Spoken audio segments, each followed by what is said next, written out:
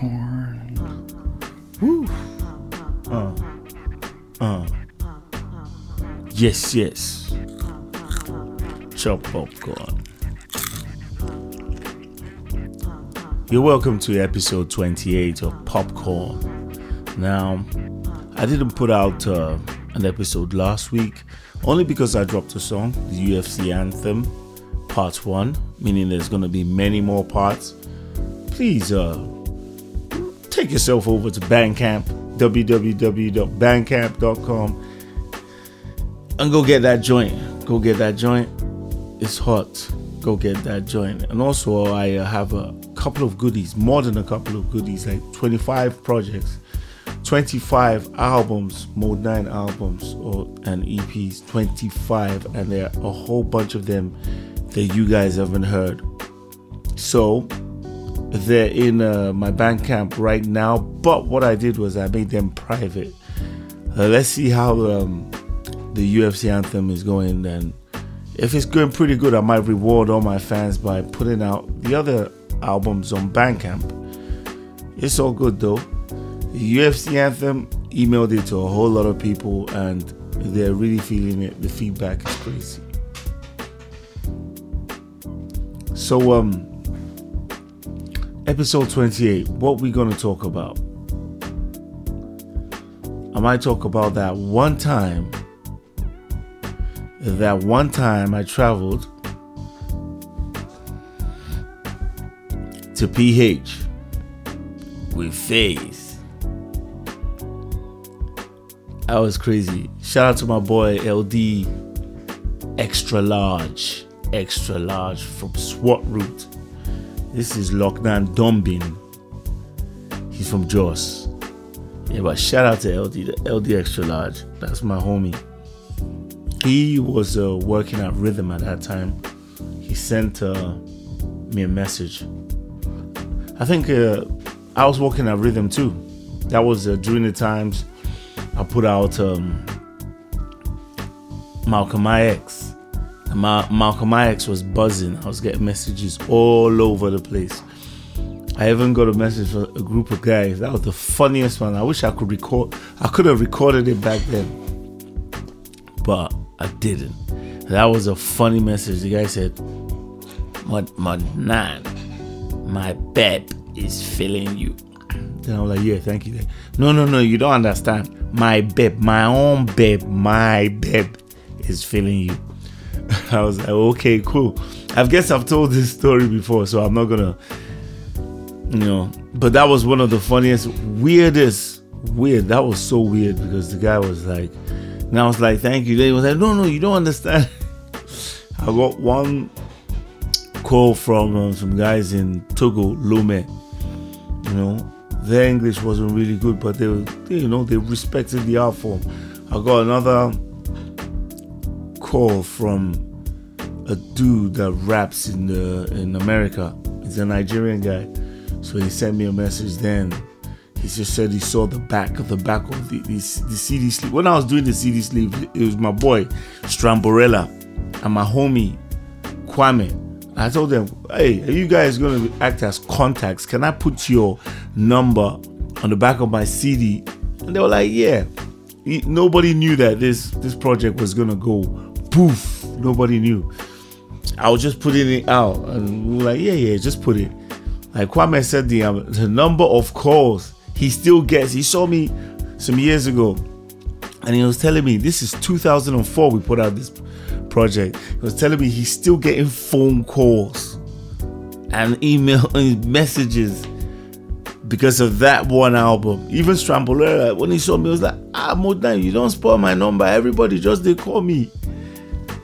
Nobody knew that was going to happen. It was Malcolm X was just a bunch of songs I hurriedly put together and just dumped them on T-Joe's desk, and then got my boy Chooks to design the album art. It wasn't that deep, but I guess it became deep. Now back to the lecture at hand.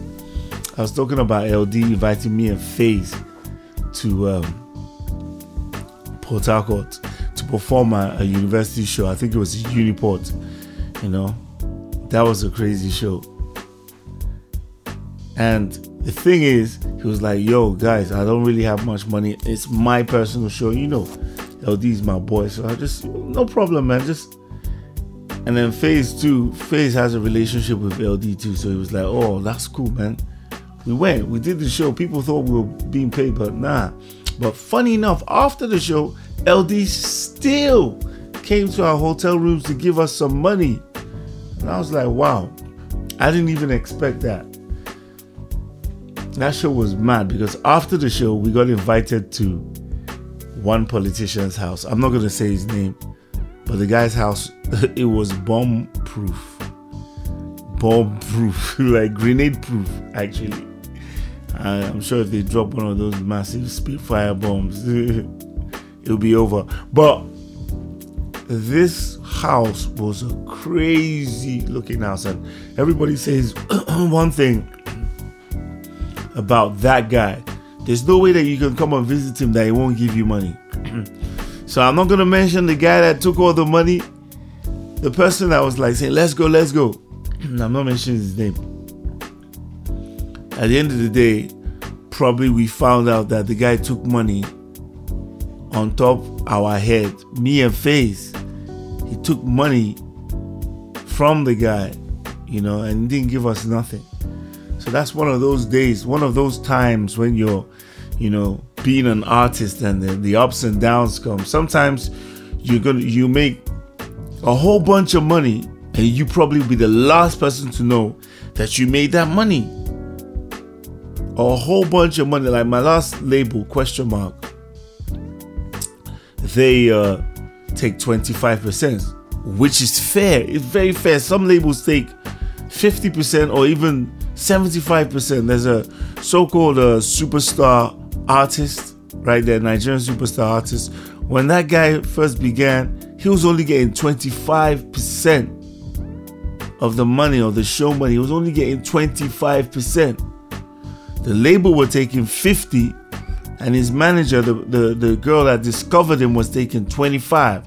Left him with 25%, meaning that if he was to do a show, if he was to do a show and get paid 1 million naira, he's only going to go home with 250,000. That sucks. You know, some of those deals are really crazy like that, but my deal was 25%. So I just get to give the label 25%. But there were some instances where the label does the negotiation for the show, and then they come back and then tell you a whole bunch of stories. Star Mega Jam, Star Trek. Was it Star Trek? I think it was Star Mega Jam. I actually played one Star Mega Jam, right? One massive concert and got nothing from the label. And when I told the guys that started, hey man, how come you haven't paid me? They were like, nah, we paid everybody before the show. And I was owed that money by the label. I went to do a This Day performance, and they were trying to put the contract, because This Day draw up their contract between them and the artist direct. They don't do record labels. So the contract was between me and This Day. And the guy was trying to cover the amount. I've talked about this in one of my previous episodes. You know, so much rubbish goes on. There was a time I went to Mina. Now, this is a crazy story because DJ T, right? I was chilling with DJ T. This was before the Elbow Room video got shot. We were just chilling and, you know, talking about hip hop. And then DJ T said, listen, man, let's shoot a big video, Elbow Room. So that was the first video. We shot it twice. You know, we did 2 shoots to get that one video. 2 shoots. The first, we did a little bit of here and there. Then DJ T said, listen, we got to do it properly. He wrote down a number of things that I should go by. And I was like, okay. So I had a show in Mina. Was it Mina? Yeah, it was Mina. I had a show in Mina. And I went there.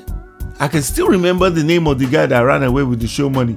They paid me part of the money, but I was supposed to perform and then get everything. That was when I was still being a very gentle, good man. You know, I trusted people.